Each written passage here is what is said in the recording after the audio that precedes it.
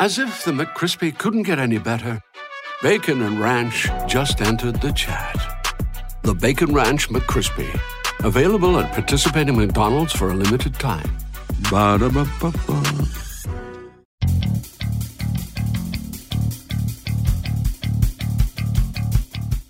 With 5 seconds, he's going to throw it. Howard leaps. He has it. Touchdown. Carolina back from the dead to tie the game with 2 seconds to go. Snap back, spot down. The kick is cleanly away. It is good. And it's Fowler with a 54-yard field goal. And how about them Tar Heels? They do it. Here's Kupak. Gives off to Amos. He's good. He's good. He's good. Unbelievable. Unreal. Jordan back to kick. It's blocked again. Picked up. It'll be a touchdown, Carolina, for Bracy Walker. He blocks his second punt and scores his second touchdown of the season. It's 14-13. Mr. Jordan meet Mr. Walker. Bernard fields it at the 26. Heading to the far side. Gio at the 35. Gio, he's at the 50. No, he's not. Yes, he is. Gio is going to take it for a touchdown. Are you kidding me? This is the Heel Tough Blog Podcast on Spreaker.com. There's just something different about Mac Brown. He makes you feel like you can get the job done. I think Carolina gets the job done. I like it a little more low scoring. I think it's 24-20, the final score in favor of Carolina. The Mac is back doing good and looking fly. The Mac is back doing good and looking fly. The show is good going down. The Mac is back doing good and looking fly. Hey guys, and welcome into the first in-season edition of the Heel Tough Blog Podcast. It's gonna be a fun and exciting podcast. As you guys heard there, the soundbite leading in, that was my prediction for the game, and well, I nailed it spot on. Have to celebrate the fact that I got that one right. You turned to me immediately after the game was over, and you knew it was gonna be a long week, because first of all, I told you it would be an ugly game. It was an ugly game. And second of all, I told you that they would not score as many points as you thought they would. And ultimately, I ended up being right. 24-20, the final in favor of the Tar Heels. And it's their first win against an FBS opponent to open the season since 2000. That was a win against Tulsa. It's their first win against a Power 5 opponent since they opened the season against Indiana back in 1997. And it's just the second win in the last 8 matchups against South Carolina. So a lot of different streaks broken. Mac Brown gets the job done in Charlotte. It was definitely a pro-South Carolina crowd as well. So really it was a little bit of a hostile environment. But man, everything that could have gone right for the Heels in the second half did go right for the first time in what seems like forever. And the Tar Heels get that season opening win. So we were there, buddy, to witness it. Josh Marlowe, of course, along with us here for this recap edition of the podcast. We're just going to recap the game against South Carolina here tonight, and then, of course, we will preview the game against Miami later in the week. But we were there. We were enjoying the game, and it was a fantastic one. We had been talking about this game for a while. We did the pregame show, which we want to thank everybody who did watch and is still watching. It's up to over 1,000 views, so thank you guys so much for that.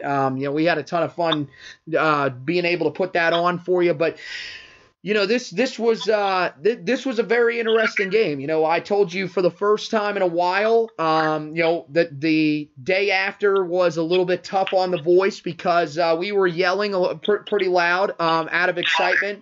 This is the first time we've been able to do that in a while. So, how good does it feel just to be able to sit here now? It's a Monday, but even yesterday, waking up to a season opening win for the first time really since we've been Tar Heel fans against a Power 5 opponent. I don't know about you. I'm still slowly getting the voice back. It's a little bit better today. I left when we were walking out of the stadium Saturday evening, and I was ready for this coming Saturday. And a lot of times when we look for the second Saturdays because we want to find a way to get a win, we don't got to worry about that. We're halfway to last year's win total already, so that's a positive thought. I don't know, man.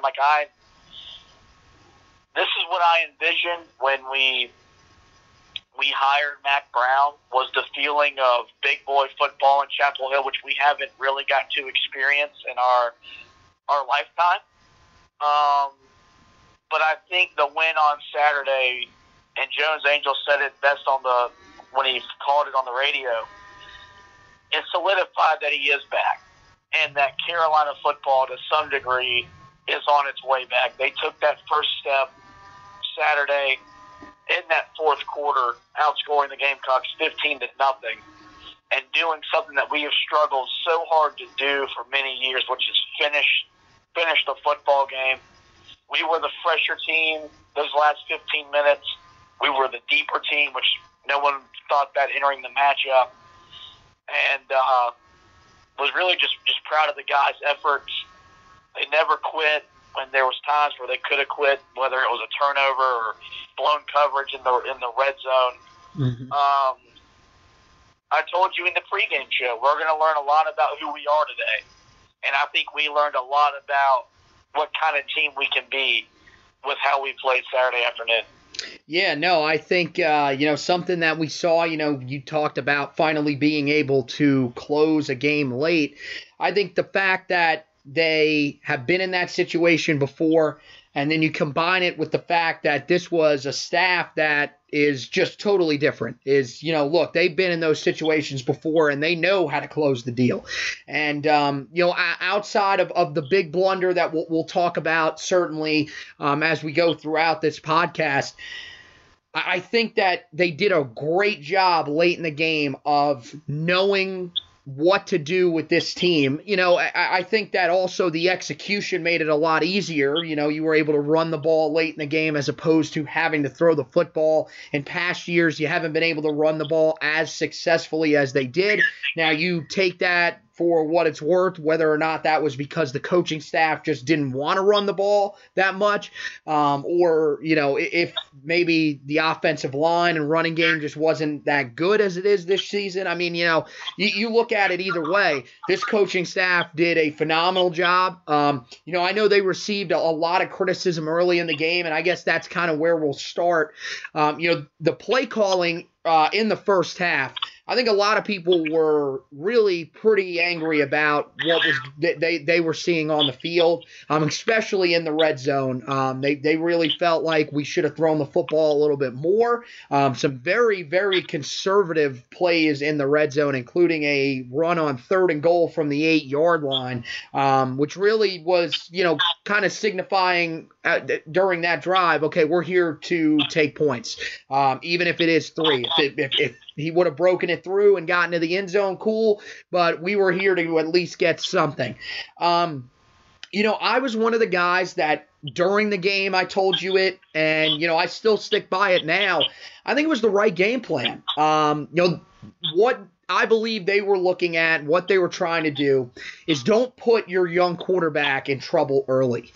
Don't let him force something to where, okay, if he throws an interception in the red zone on 1 or 2 of those drives, we've seen how that can derail a player going forward throughout the rest of the game, a la the last time we played South Carolina in Charlotte, Marquise Williams, when he threw the interception to Sky Moore in the end zone. So I actually liked what they did, especially with a true freshman quarterback, to sort of leave it a little bit conservative early on, let him get settled, let him, get into a little bit of a rhythm, which they did with the short passing game. And once they realized, okay, he's in a rhythm, now let's open it up a little bit, I thought he responded very well. And, of course, we're going to talk about him for a while here. But, I know that we kind of disagreed in the stands when it came to the play calling in the red zone. Has that stance changed now that we sit here after a victory, or are you still someone that, would have liked to see them get a little more aggressive earlier in the game? we would have stayed conservative for the whole 60 minutes with Sam throwing the ball, there would have been, I'm not going to say a rant from me, but we would have had to have a little discussion. But also, I think Sam had to earn the trust as well. Mm-hmm. Even though he's a starter, you've got to earn the trust of certain play calls in certain situations. We look at some of the plays he made in the second half, and he earned the trust needed to open it up, let him throw the ball down the field later as the game grew longer. And look, it's hard to question a game plan when you won. And I think you were right about taking the points because you kept yourself always in the game. Mm-hmm. And I think in the first game, and Matt Brown said it in the pregame meeting before the team played, the longer this game is close, the more pressure is going to build on them, and they're gonna be forced to make mistakes because we're not expected to win. And so I think that you say that and then you prove it, and then all these things come to fruition. That's what happened. We kept it a close ball game throughout, and so the pressure started to build for South Carolina as the game got later, and then we made the plays necessary to win the game. And Sam Howell proved worthy of earning the trust of this coaching staff. The team is going to trust him a little bit more when they go out there on Saturday because they know what he's capable of in-game action now. With some of the stuff we saw him doing in the second half, some of the stuff you saw him do in high school. So I told you something we'll need to monitor, and I tweeted it out, is how we perform in the red zone. We had 3 drives. You got 3 points, or you got points on all 3 drives. All 3 were field goals. At some point, that's got to turn into touchdowns if this team wants to win games at a bigger level moving forward. And I think one of the things that Mack Brown really focused on, and one of the biggest statements that I took out of that pre-trip meeting that they had with the players was, he said, look, don't take yourself out of this game before we have a chance. We want to be there in the fourth quarter and give ourselves a chance to win this game, because by that point, all the pressure will be on South Carolina. The pressure will not be on us, whether it was, South Carolina in the situation they were winning the game, or if they were trailing in the game. They had the pressure on them no matter what. And Mack Brown wanted to be in that position. I think that's why the play calling was the way it was. But you saw it open up in the second half. And let's talk about the guy that we call Slinging Sammy Howell. This kid, I told you coming into spring, I said, look, this kid's going to win the starting job. It's a tough ask to go to a kid and say, look, your first career start is going to be in front of family and friends, which you could say, okay, maybe that helps, but it can also hurt because there's a lot of pressure that you'll put on yourself to perform as good as you possibly can in front of your family. Because Sam, of course, is from Monroe, North Carolina, which is literally 20 minutes away from Charlotte. And, not only was he in that situation, he was on national television, an area where the Heels have really struggled, even dating back to that 2015 season. They really weren't all that great on national television.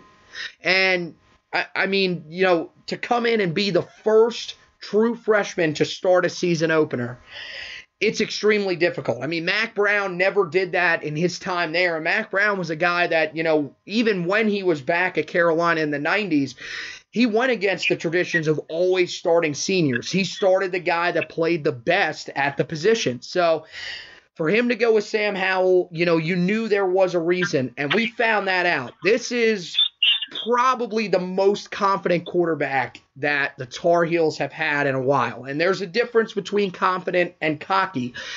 Sam is not a guy that's going to celebrate and show off to defenses after he scores touchdowns, but he's also not a guy that's going to back down from a challenge. He believes in himself, and we saw it on a few throws throughout the second half. Primarily, really all the throws that we saw on those 2 drives that everybody's going to talk about where he helped the team go 98 and 95 yards in back-to-back drives and score 2 touchdowns. He made the throw to Daz Newsome, which is still just unbelievable. I mean, every time that I watch that replay, I still can't figure out how that ball was not intercepted and how Daz Newsome was still somehow able to catch that. It was a great play by both Sam Howell and Daz Newsome. Also, I mean, you look at the 2 touchdown passes. I thought the pass to Dyami Brown, I mean, he had to tip it to himself to catch it, but it was perfectly placed. There was no way that ball was being picked off, and the only guy that had a chance at it was Dyami Brown. He made the play, and I think that says more about Dyami than it says about Sam, but it really says a lot about how good he can throw the football as well. And then the lob pass to Beau Corrales, perfectly placed. And this is something that we've been asking for a long, long time. Really each of the past 2 seasons since, the breakout game against Miami for Beau Corrales. Let this guy do work in the end zone. Whenever you get down in the red zone, throw it up and let him go and get the football in the end zone, because he's a guy that really you feel like is probably the best go up and get it receiver that you've had on the roster the last 2 years. I understand that you had Anthony Ratliff Williams, but I'm going to be honest. I think Corrales is probably a better high point catcher than Ratliff Williams. I think Ratliff Williams was good, but again, he was a converted quarterback, so it's a little bit tough for him to be that great. Corrales has the size and he has the leaping ability. He showed that on Saturday. And, look, if there's anything that you can say about Howell where he needs to improve, ball security was definitely something that you'll look towards. Mac Brown said it in his press conference today, might have even said it on Mac Brown Live. Look, he's got to learn to slide. He took some really big hits, which, again, he wants to show that he's a tough kid. He really is. Believe it or not, if he needs to in a late game situation, he can probably lower a shoulder and run a defender or 2 over. He's got the size, but you don't want to see him taking those hits all year because, as we saw last year, Tar Heel quarterbacks don't really have the greatest injury history going for them. You don't want to risk that, especially with what we saw on Saturday. So, I can't say enough about it. I know our buddy Tanner was saying that, this is the best quarterback that he's seen at Carolina in probably the last 10 years. I think he forgot about Mitch, but this kid's a special talent. This was the start of something special on Saturday. Yeah, well, no, he had Tanner going from top 10 quarterbacks, top 5 quarterback to best ever in 3 drives.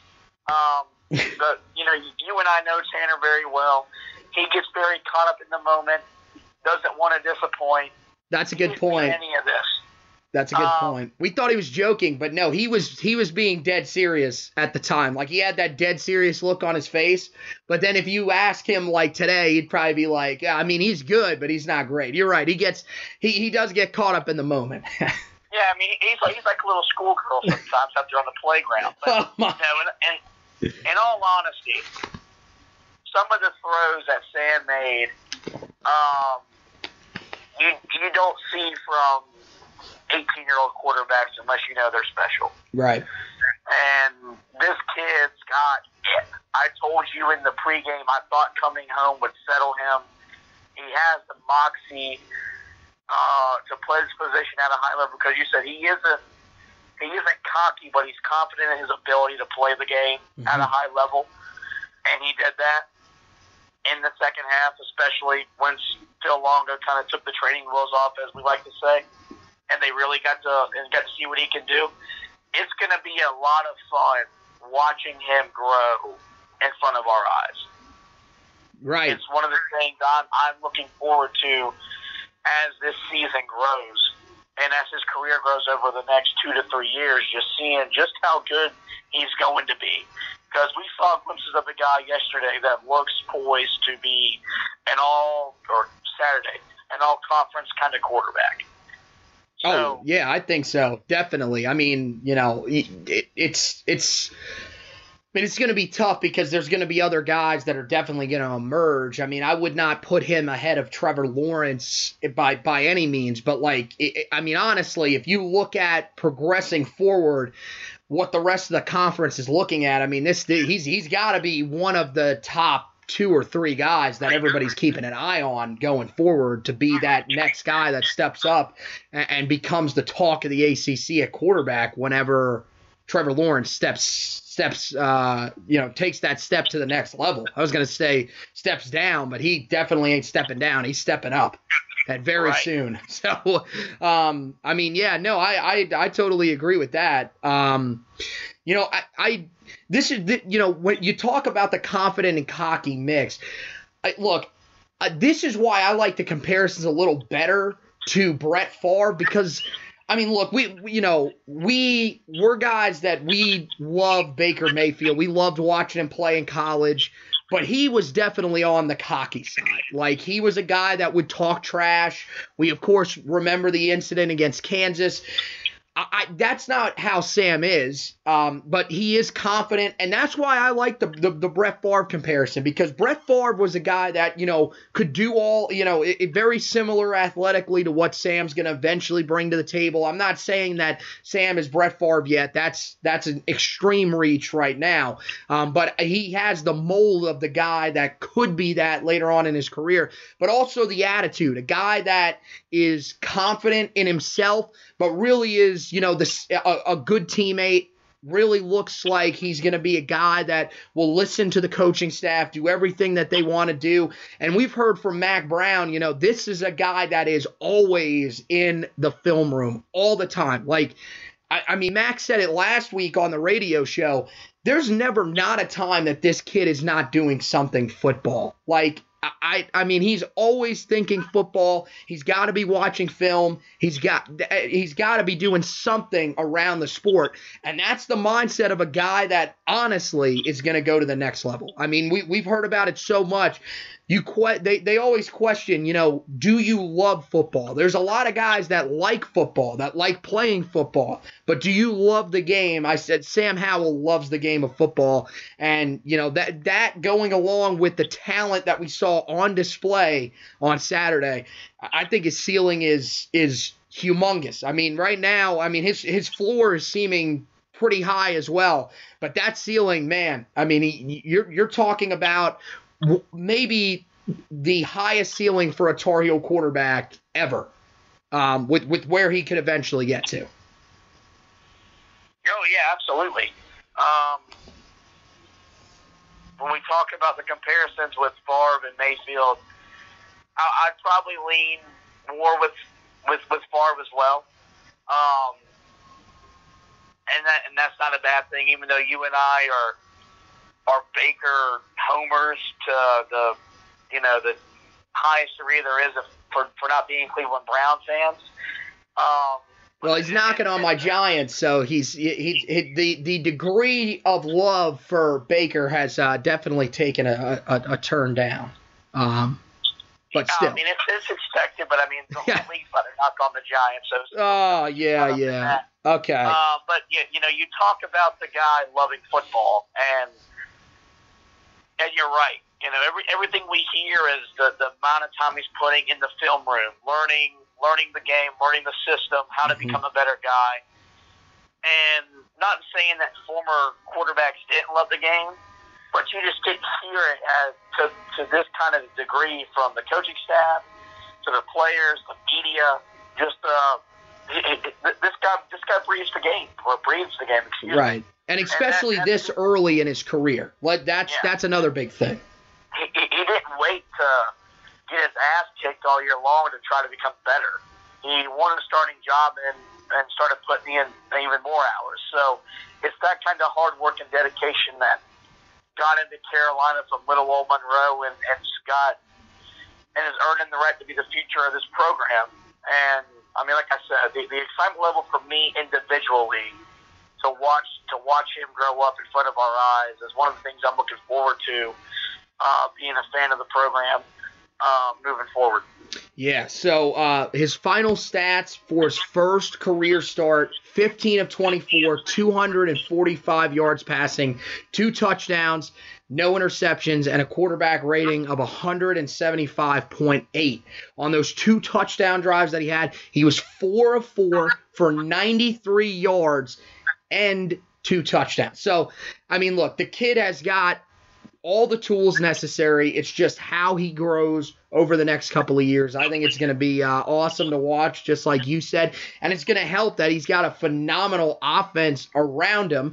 I guess let's start with the wide receivers. Daz Newsome, like we expected, really good game, targeted 5 times, 4 catches for 74 yards, averaged 18.5 yards per catch, but also Dyami Brown. Again, we talked about him in the preseason for, just hours on end. Every single time that we wanted to talk about this team, talk about breakout players, talk about guys that were going to have bigger seasons than they had a year ago, we talked about Dyami Brown, and he really showed it on Saturday. 4 catches, 69 yards, and a touchdown, 17.3 yards per catch, and he was targeted 6 times. So, look, the touchdown catch itself was phenomenal, but really, Dyami Brown had a great game all around, and it feels like he fits this offense a lot better.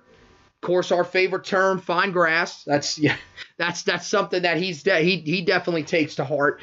And I think right now, when you look at who else besides Daz Newsome in this wide receiver core is going to step up, I think Dyami Brown is the clear choice. And he got off to a fantastic start on Saturday for what we think could be a huge season. Yeah, no, this is the first step to him introducing his name to college football at a high level. I tweeted that after he made the ridiculous catches in the end zone. He's going to be a really good player. And we knew this even last year. We saw glimpses of it. This coaching staff is going to put him in situations that are going to use his talents correctly. He's going to find grass, which, we're going to kill that term so much by week 3. Phil Longa may even retire. He doesn't even know us. That is an elite saying, and I've stolen that. And he did that Saturday. And it's just going to be fun watching how Phil Longa uses him, because we're just scratching the surface with his offense, and he's such a dynamic player. We saw it with him in high school, and we're going to see with him on college. It's him setting some records isn't out of the reach. He's that good of a dude. Yeah, well, yeah. Again, extreme overreactions on this edition of the podcast, it seems. This guy's better than Randy Moss, Jerry Rice. You name it, he's better. Here we go. Well, I do agree that he definitely has all the tools, though. He's in high school, a dude that just caught everything, has the speed to beat defenders deep. And, the concentration, to make that one-handed grab was just ridiculous. And you can see that there is a comfort level between him and Howell. Both him and Newsome are really the guys that I think Howell looked towards. They easily had the most targets, 11 between them. I think if you count up the rest of the targets between the rest of the team, I think, it's 13 targets for the rest of the team and 11 to those 2. So clearly those are the 2 guys that are definitely standing out. And well, that makes sense because, you look at Antone Green, who was, being rotated out again. He's still recovering from that ankle injury. Like you said on the pregame show, the fact that he was actually even out there is just remarkable, let alone the fact that he actually started the game. Then we saw Bo Corrales rotate in there. His only catch was the touchdown. And then we saw some other guys. Even Toe Groves had a great game. He was actually the most successful of the receivers that rotated in. 3 catches for 35 yards on his 3 targets. So, I'm pleasantly surprised by what this receiving core is doing outside of Daz Newsome. Diami's the guy that I think everybody's going to talk about a lot. But, even though the stats weren't there to show it, I thought all of the other guys really had their moments where they looked pretty good. They got to spaces where they needed to. Really, I mean, this is the biggest thing about what the wide receiving core did. They never really made Sam have to throw into a tough situation outside of course, the ridiculous catch for by Daz Newsome that we're still trying to figure out. But I thought they did a really good job of putting him in good situations, helping their freshman quarterback out. And so that's that could definitely pay dividends down the line. And I think that, really all of those guys that we talked about, those are going to be the big names that we're going to have to keep an eye on this season. It really looks like the Tar Heels have 5 really good options that they can go to if needed. On the ground, man, we asked for this team to run the football a lot more. Look, they ran the ball 52 times, threw the ball 24 times. This game plan was, to me, perfect, especially for, the first game with a true freshman at quarterback. Javonte Williams is a man. Plain and simple. He will run through a brick wall and then run through another one after he finishes running through that one.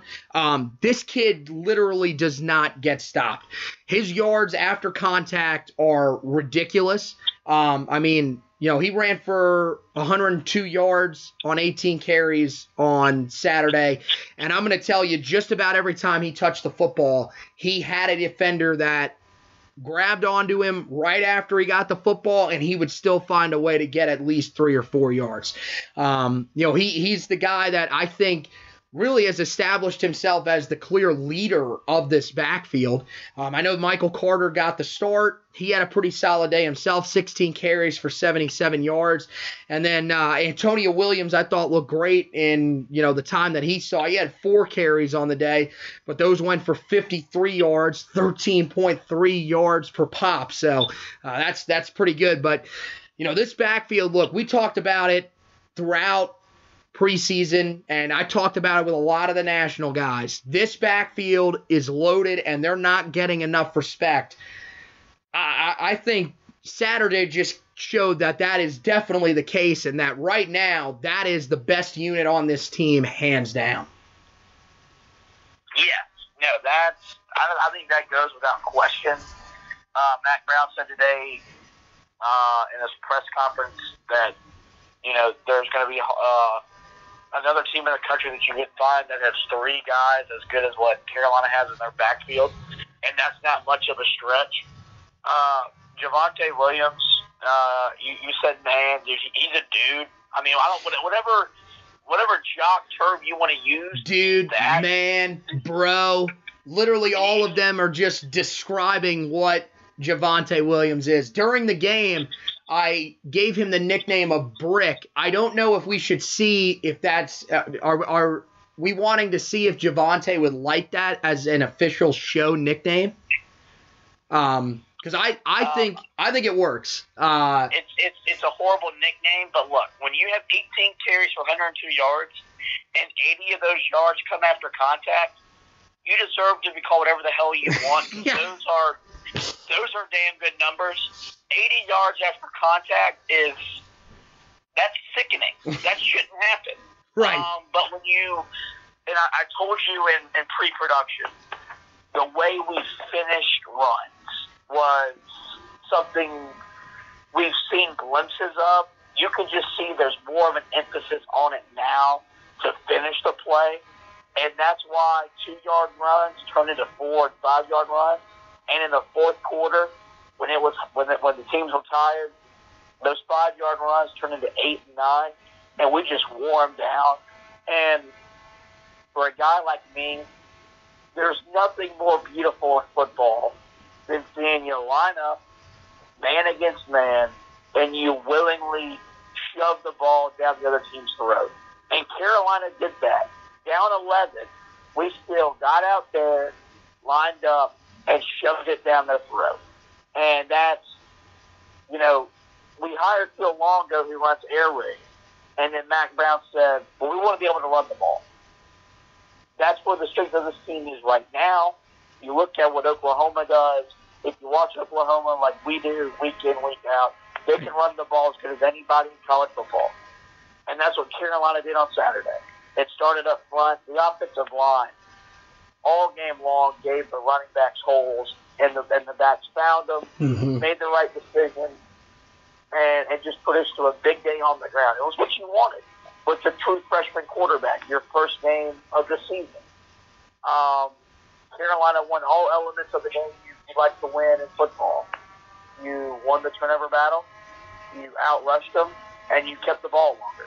When you do those things in this game, a lot of times you win. And that's what happened on Saturday. Yeah, no, I mean, a couple of things with that. Remember when Mac Brown and Phil Longo were telling us that if we run the ball well, we're going to stick with it. And we kind of said, okay, well, we've heard this in the past. Will this actually happen? The answer, as we found out on Saturday, is hell yes. If it's working, they will stick with it. They are not going to go away from it. The comparison to Oklahoma is great. One of the main reasons that it's great is because what team did we hear Mac Brown comparing the offense that he wanted to run to all offseason? Oklahoma's.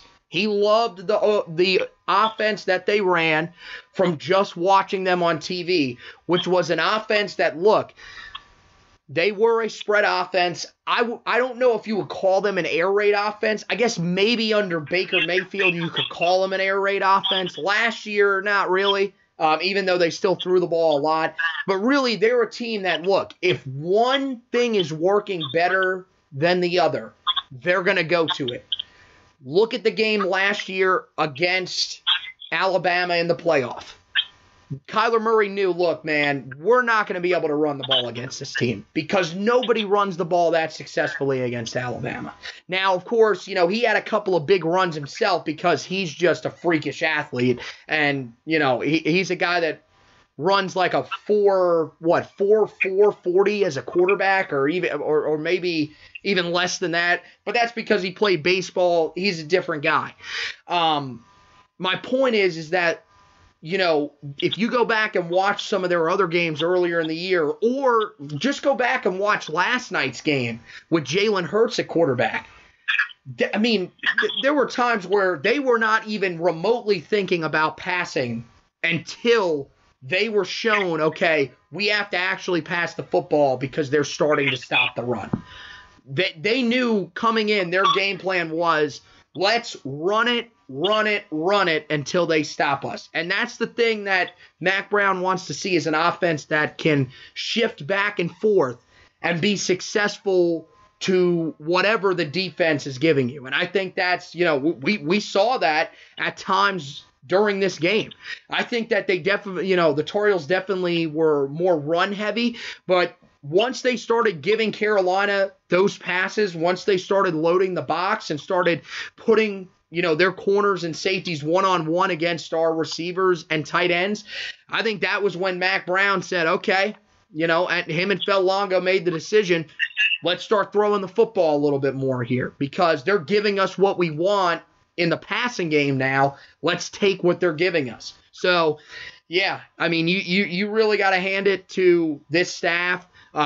Definitely strength and conditioning Coach Brian has, because as you talked about with finishing runs, I think that's one of the big things that, you know, he focuses on. And you could say, you know, oh, well, the weight room is boring. That time of the season is boring. It's extremely important because our guys late in the game, yeah, we were rotating our running backs in and out. One of the things that you probably didn't notice because you don't keep an eye on the offensive line as much, our offensive linemen never came out of the game. There was only one rep that I remember seeing one of our starting offensive linemen out of the game. Now, there might have been other times where our guys had rotated in, but every time that you look down there on the major drives, our starters were in the game. Even Jordan Tucker, who cramped up, came back in for he was in on the 98-yard drive, got injured on the De'Ami Brown pass, and then was back in for the first play of the 95-yard drive. So it just shows how much different these guys are conditioned under Brian Hess than they were under Lou Hernandez, who, of course, had his time. I mean, he did a great job early in the Larry Fedora era of coming in and getting those guys ready for the up-tempo offense that Larry liked to run early in his tenure before, of course, slowing it down. But towards the end, you could tell they needed a change, and Brian Hess did a fantastic job. And, I mean, the offensive line, you're going to have the trench report, so I won't talk too much about that because, you're going to give us a lot on that. Whenever you release that. But, I mean, look, to have, the guys that they had down there, which only 2 of them had substantial starting experience. The other guy that had starting experience was Jordan Tucker, who started 1 game, which was last year against NC State in the finale. He looked pretty good in that game, but I mean, let's be really honest. It wasn't hard to stick out and have a good game amongst a team that really, at that point, had just given up. But now, I mean, you look at how good he played on Saturday. I mean, look, Charlie Heck did a fantastic job opening the outside the outside gaps on the left side. Jordan Tucker was just as good on the right side of opening up that outside running lane. He did it all day. He was fantastic. And then on the interior, you talked about the guys opening holes. I thought Ed Montilus was fantastic. Marcus McKeithen did about as much as you can ask for from a guy that is, literally had moved from tackle to guard and was seeing the first significant reps at guard earlier in the week because he was named the starter there. Before that, he had pretty much played primarily tackle. He had not seen any sort of significant snaps inside, and he came in and played great. Nick Polino looked really good as well at center. Didn't have any miscues snapping the football. So, that offensive line, I can't talk about it enough. They let up 3 sacks, but this is the best that they've looked in a very long time. Let's talk about the defense here because we've been focusing on the offense so much. And, I mean, when you talk about the defense, I mean, come on. The first guy that we got to talk about is Miles Woolfolk, who just had a phenomenal game. Definitely the game of his career.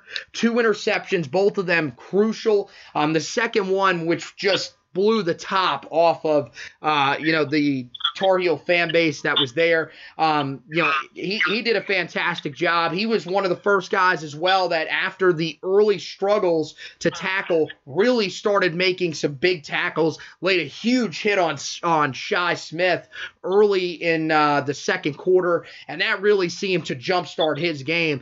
He's definitely the standout player for me, but there were so many other guys that stepped up on defense. But Miles Woolfolk, I mean, I talked about it in the recap article and in the stock report article. This guy, we've been looking for a playmaker in the secondary. What we saw on Saturday proves that Miles Woolfolk could be that guy going forward. Yeah, no, hell of a game from him individually. I actually thought you were going to start with Chad Surratt because this dude, you would have never thought he played quarterback the first couple years he was on campus because he was everywhere. You name it, he was there. Right. You saw him sacrificing his body for pass breakup, was making good tackles. Overall, the defensive effort, it started with the game plan from Jay Bateman, who had these guys in the right positions for 60 minutes. The first 30, we didn't tackle at the level you want to see us tackle at. But a lot of that was probably just adjusting to tackling a new opponent. And this is the first game, but tackling's always pretty bad in college football with not having a preseason. The second half is as good a defensive half we've seen since Butch Davis was in Chapel Hill. Yes. That's how good these dudes were. They were making plays. We couldn't get any pressure on Bentley in the first half. In the second half, we could get pressure without the blitz. The defensive line, Aaron Crawford, looked like the guy we expected to see when he's healthy, which he hasn't been in about 2 years. And I think maybe Tar Heel fans forgot just how good he is because we haven't seen him on the field a whole lot. Right. This guy is really good. You and I love Jason Strowbridge, and he showed it again on Saturday why. Jay Bateman raves about him. We brag about him all the time. He's going to be playing in the NFL at some point. Really just a complete effort from them. They held South Carolina to 128 yards rushing, forced Bentley into 16 to 30 passing. Of course, you got the 2 picks. I mean, we didn't expect that game 1, year 1.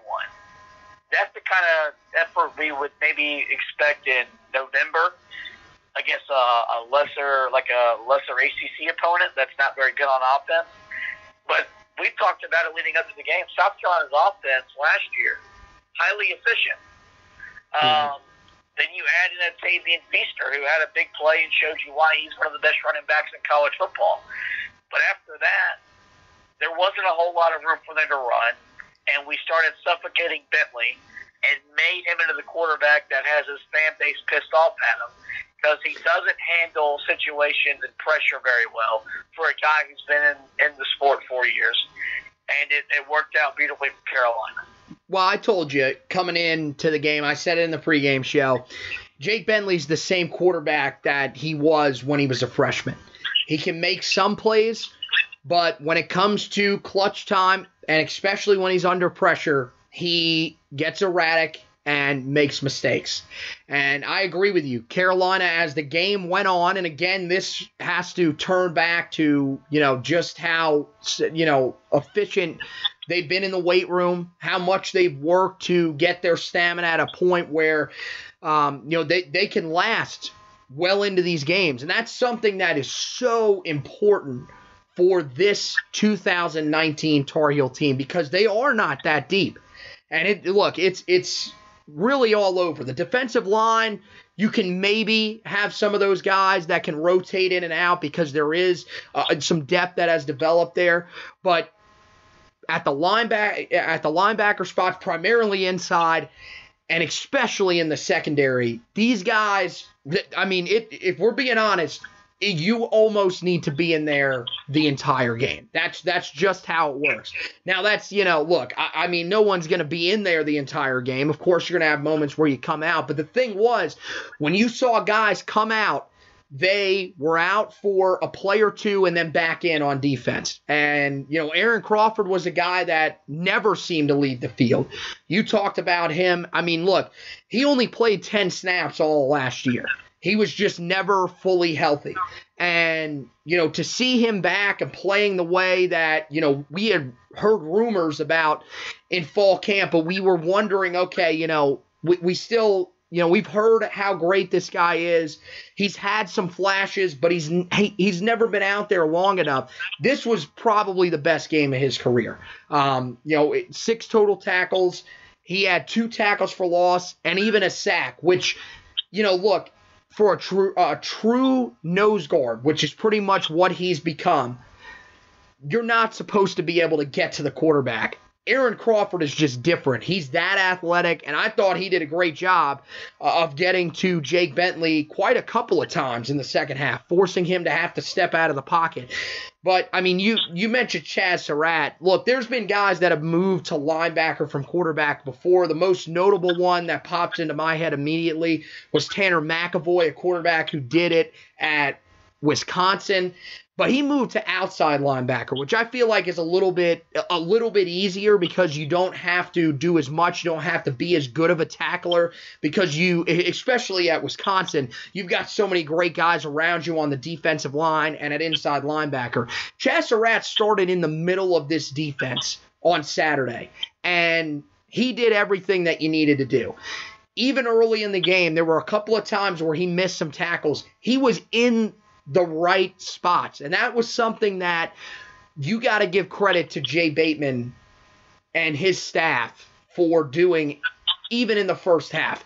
You had the guys in the right spots. They just weren't executing. So that's where you look at this defensive performance from the Tar Heels as a whole. And there are a couple other guys that you got to point out. Greg Ross really stood at just a stand-up performance. A guy that lost his confidence last year, came in, had to play most of the first half as the number one corner because Patrice Rene was out due to suspension. And then Trey Morrison left after the first tackle that many people saw on television. You could tell something was wrong with him. He went back to the locker room with what they called an upper extremity injury. It's just a concussion. It's nothing major. And again, concussions are not something that we shouldn't take seriously. They definitely should. But when you heard upper extremity, you thought it could be a lot worse. It's not. But Greg Ross performed well. Storm Duck,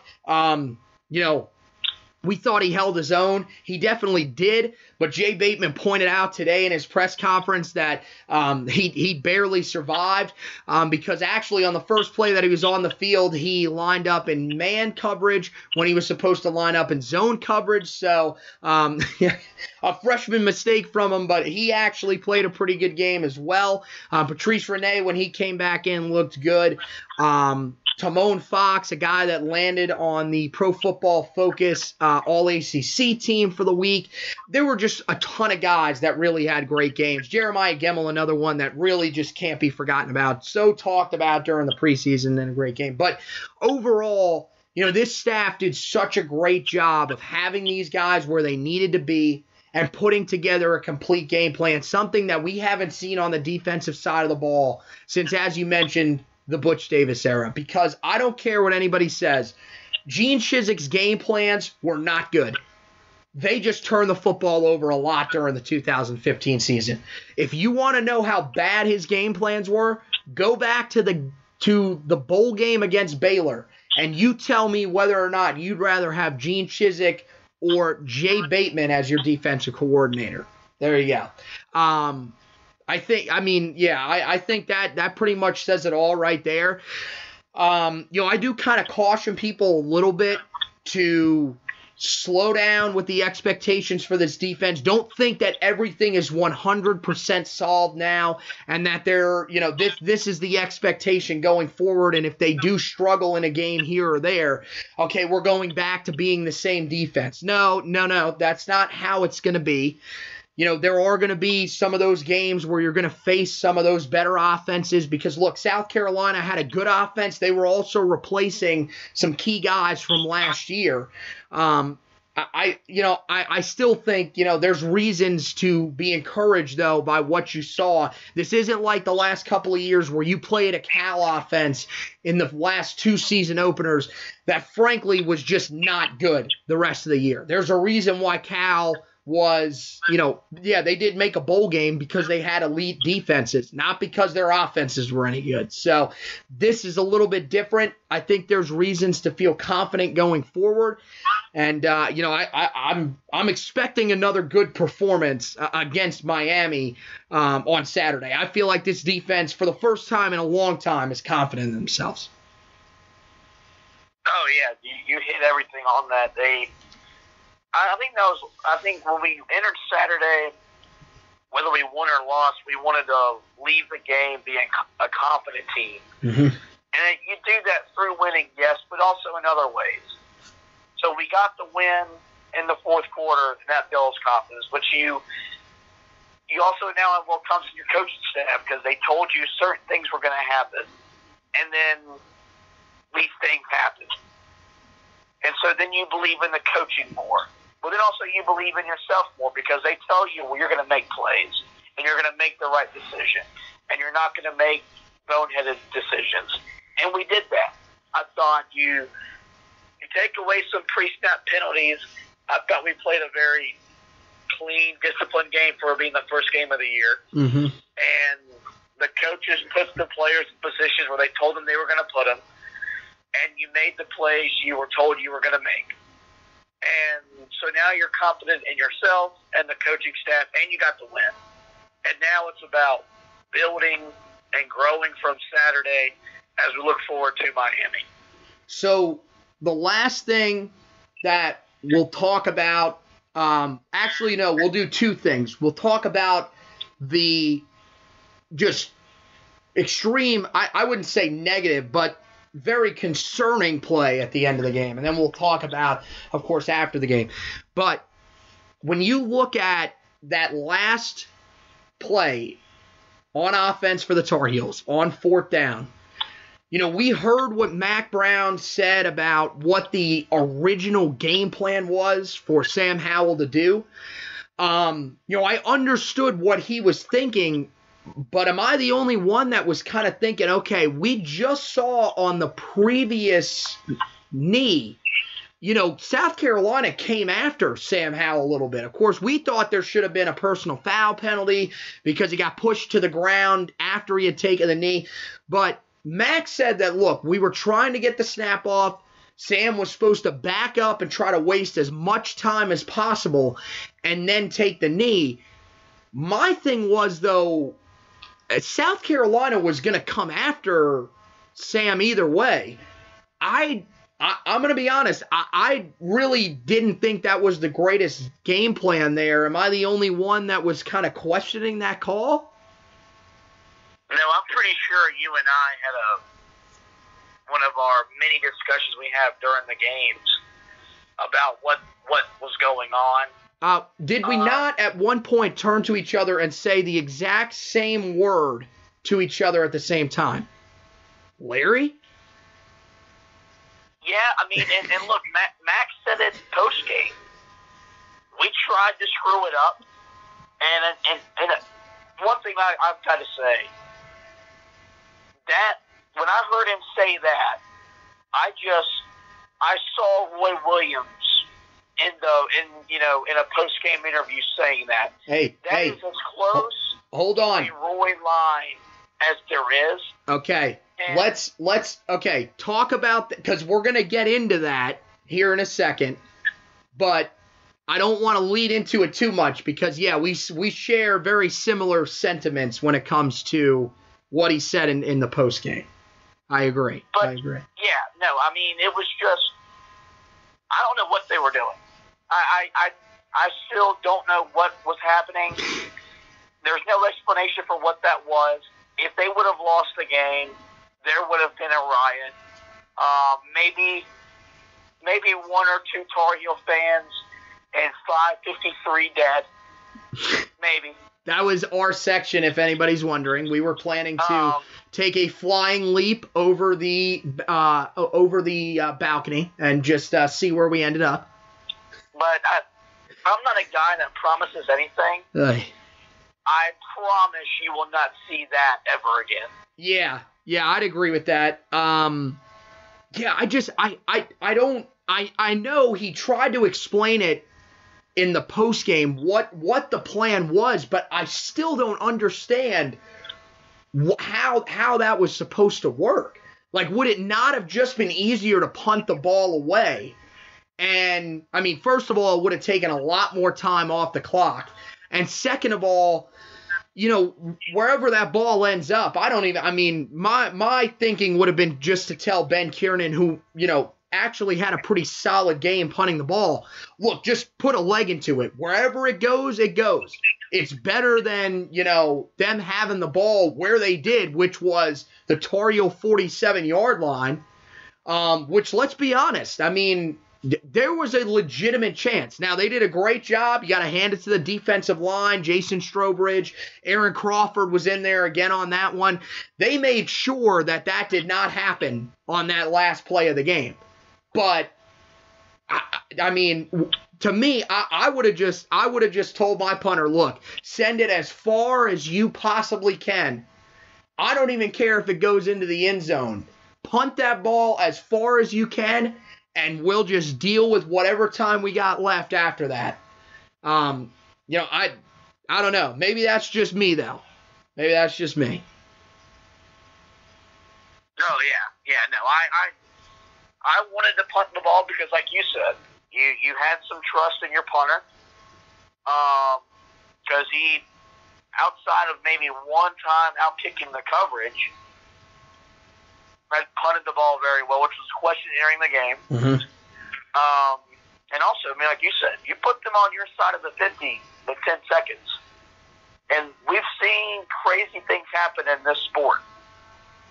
And it just would have been so Carolina to lose. But Larry Fedora's not on the sideline anymore. That crap ain't happening to us. There you go. There you go. I thought the exact same thing at the time. And, it worked out for Carolina. They get the win. And then, of course, after the game, the big-time celebration, Brian Anderson actually chest bumps Ramsey, knocks him over. That was a real thing. We didn't see that from our end, but we when they went back and showed the video, that actually happened. The celebration with the fans and the student section was really cool because you can tell that with this group of players, and I think it's a big part. It's in part because of the staff. There was a different connection with the fan base this year than in past years. Because, I think Mack Brown really, wants – he's came out and put some pressure on the fans to, look, get out to the stadium and support these guys. But at the same time, I think he's telling these players, look, these guys that are coming out to support you, these fans that are coming out and giving up their time and their money to support you, make sure that you show them that you appreciate everything that they're doing for you. So after the game, that was a really cool moment. And while all of that was going on, you had the interview with Allison Williams for head coach Mack Brown. He tears up. We went back and watched it. We almost started crying ourselves, may have shed a few tears. We want to seem like men on this podcast, but you know what? Men are only allowed to cry about a few things: death and football. That's pretty much it. So, we definitely teared up. And, you said something there when we were talking about that last play that I think kind of carries over into everything that we saw from Mack Brown in the postgame. It really does have like a Roy Williams type feel. And I think part of that is because of his age. That's sort of the old school coaching way, which is, okay, let's be honest, very blunt.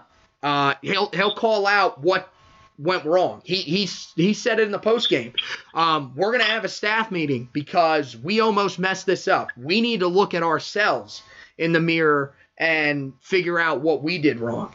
There are definitely some things that they'll look back, with the players, a couple of those penalties that you talked about. But I like the fact that, look, he's willing to call it, to say, hey, we didn't call a great game either. We weren't perfect. It never seemed like the coaching staff before really took any sort of responsibility. Larry Fedora was a guy that, in the post game, I'll give it to him, that was his style, was really to not give anything away. It wasn't that he blamed players. He didn't blame anybody. But Mack Brown's a guy that will call out the faults from his staff, and he'll call out the faults from his team. He's not going to point out players individually, but he will. He's fair to call out these guys that say, these groups that struggle or whatever, And then you look at, just him thanking the fans, talking about what it means for the players, everything just in a nutshell. Really, to me, it seemed like, is this Roy Williams out here coaching? And then, don't even get me started on the dancing afterwards, something that we've seen Roy do many, many times before. The ultimate question will be going forward, who is a better dancer, Mack Brown or Roy Williams? That one is still a long way from being decided, though, I have a feeling. Yeah, the whole Roy Mack thing, it's real. Like, it's just, you talk about that interview, and I've probably watched it 15 or 20 times, just variously on Twitter on the way home after the ball game. I get up middle of the night, it's on my timeline again, and when he starts talking about the kids, it kind of got me a little emotional. I put a tweet out after the game talking about all the things Mack Brown has done since he came back. And the most important thing he has done is he's made it about the kids. He's made it fun for these guys that for most of them, their college football experience hasn't been a whole lot of fun because they haven't won games. Mm-hmm. And now we've upgraded the locker rooms. We got the practice facility. You've got big-time coaches at every level on your coaching staff. And then you win. And just to see these group of guys be that happy is truly what, outside of winning, is what makes sports. Seeing the smile on those faces for some kids who have had a tough time and have had a fan base, and even you and I at times have been critical of these guys because they haven't performed at the level we expect of them. And then you hear the way Mack Brown talks, and if he says "dadgum," I'm going to lose my mind because I think that's trademark to Roy. I think he may actually have to pay Roy to use that phrasing. Because when he said we tried to screw it up, I mean, you hear Roy say that all the time. Yes. That exact line. We tried to screw it up. He opens press conferences like that. We tried to screw it up. Right. He'll throw himself under the bus, usually at least once a year. He has that one game where he's like, I blame myself. I did not coach these guys the way they should have been coached tonight. And that was the feeling that you got from Mack Brown. And I mean, look, I know that, basketball and football are separate, and comparing him to a guy that has, won 3 national championships, has been here now, since he returned to Chapel Hill as the head coach. He's been here for 14 years. I know that's tough to make that comparison and for everybody to say, oh, I see that. But we're just looking at, that press conference and the way he talked, and really just the fact that he, really is making this a family type of feel. And that's something that, we just haven't heard a lot around Tar Heel football. It may have been used here and there by some of the former players, but it was kind of like a loosely used term. It's kind of like, oh, we're just, we're kind of using that because, we feel, that's what we want. Now they actually have that. You've seen all the former players that have come back. Former players that never even played under Mack may have never even seen him on campus before his return to Chapel Hill. They're coming back, and it actually feels like a family mindset. Like, look, we're all in this together. We want everybody that, has been there and done that will be there and do that, to, be a part of this experience and help us to get where we need to go, because we can't do it alone. Well, I'll reference my tweet again, because this is how I closed my tweet. Saturday proved, and I know it's one game, but it proved why bringing a guy who's been retired for would have been 6 years if he wouldn't got back into coaching this year. Right. And coaching in 6 years. He is for present day North Carolina football, he's the guy. Because he gets it. He understands how to win here. How difficult it can be when football isn't the top priority in your athletic department. But the uniqueness of also winning here, because he's already done it. It just, and look, we had a debate after we hired him. Twitter, the rival fan bases have mocked him.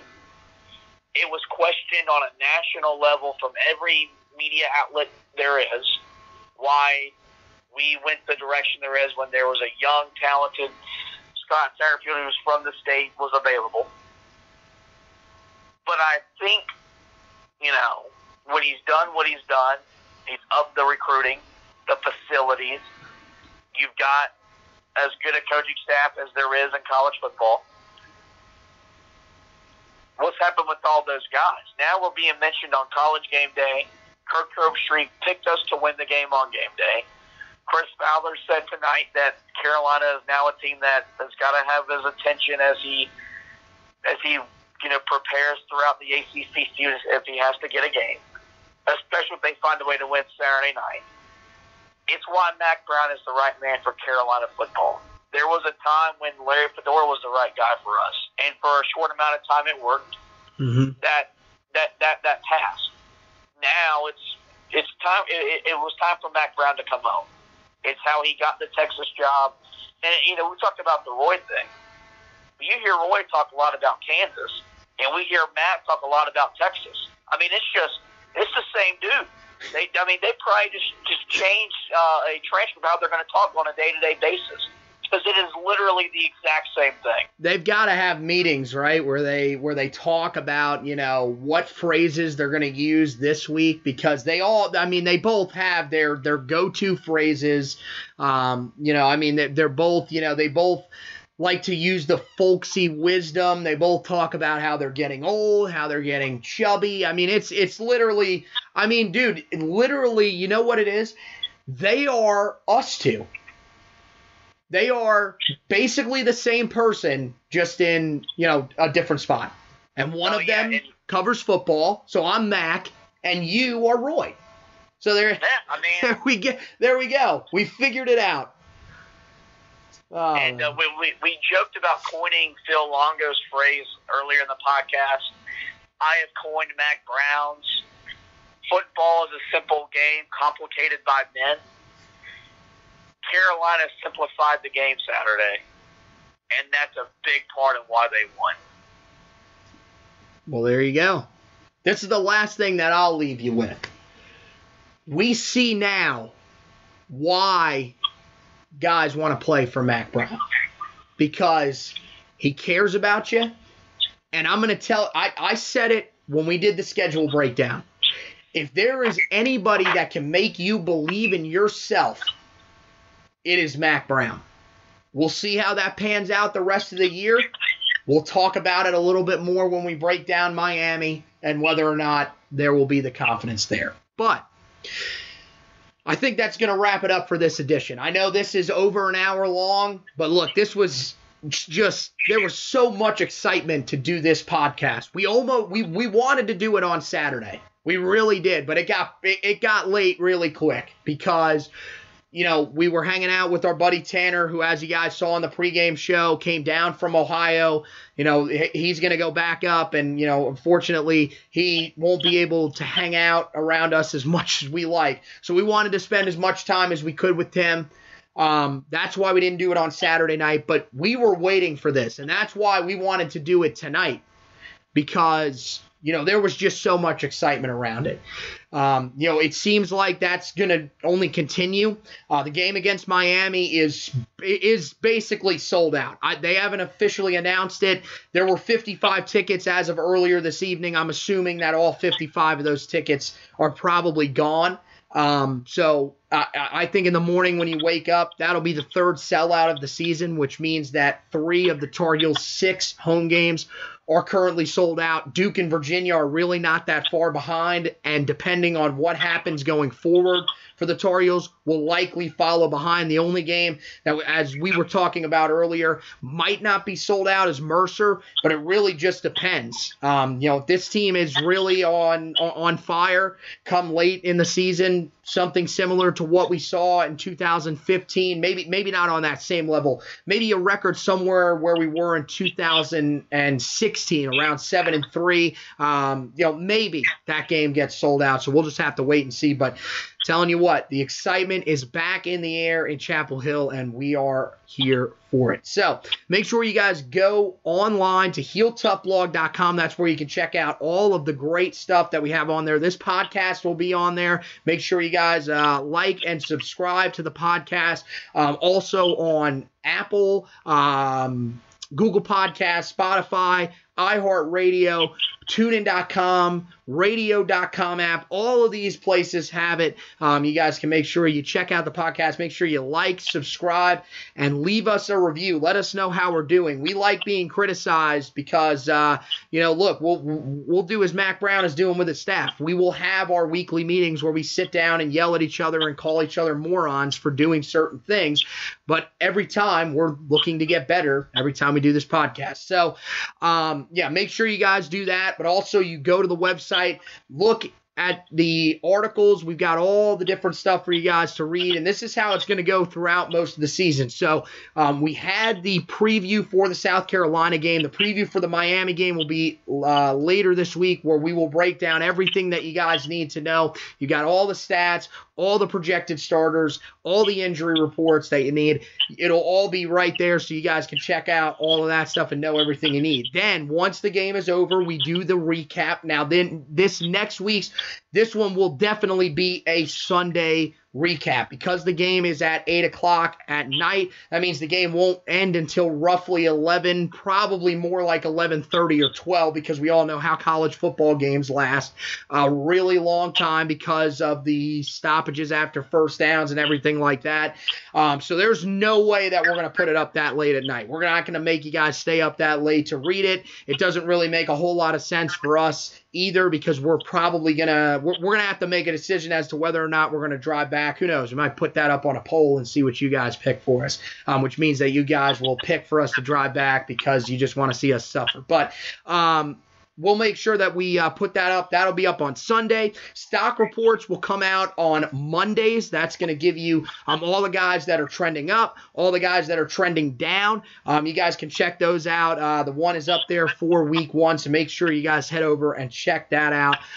And then we will have the trench reports. Those will come out Tuesday or Wednesday of each week. That'll be done by Josh, who you just heard. He's going to break down both sides of the trenches, both offensive and defensive line. This one should be a fantastic one, I'm going to tell you that much. But he'll do that each week, and then that's when it'll cycle back. So Thursday or Friday, I'm going to try to do them Thursday and then release them on Friday morning. That's when we're going to have the previews. It'll all start over again, and that's how we'll do the game weeks each week. So you guys get all the great content, and you're ready to go for the game, and then we help to recap it for you afterwards. So make sure you go to HeelToughBlog.com. You can subscribe to the newsletter, or really just our mailing list. We don't really do the newsletter that much anymore because we do send out every article to you guys. So whenever we complete the article, it's sent right to your inbox so that you can read it. All you have to do is download the app, you pull it up, and you can read everything right there. So make sure that you guys sign up for that. Also, head over to the Facebook page. That's another place where you can check out all the articles, podcasts, any announcements that we have. You can go back and watch that preview or the pregame for the South Carolina game if you just want to go back and watch us sit there and talk about the game for a little while beforehand. You could do that. I don't know. We're not going to do any of the games the rest of the season, unfortunately. That's something that could be in the works down the line, but we'll let you know a little bit more about that. If we do get any more information on that, that'll probably be next year. That's something that we got to wait to expand. But we really enjoyed doing that for you guys, and we enjoy the fact that you guys are like to tune into that and tune into this podcast. So I think that's going to wrap it up for this edition. Make sure you tune in later this week where we will have the Miami preview. Josh will be back for that, and it should be a fantastic breakdown as we get ready to preview the first conference game for the Tar Heels under Mack Brown, and it's also the home opener. That is going to be a ridiculous environment, and we will get you prepared for it on the Heel Tough Blog podcast. So, thank you to Josh for being with me on this podcast. Thank you guys for listening, and remember, as always, go Tar Heels.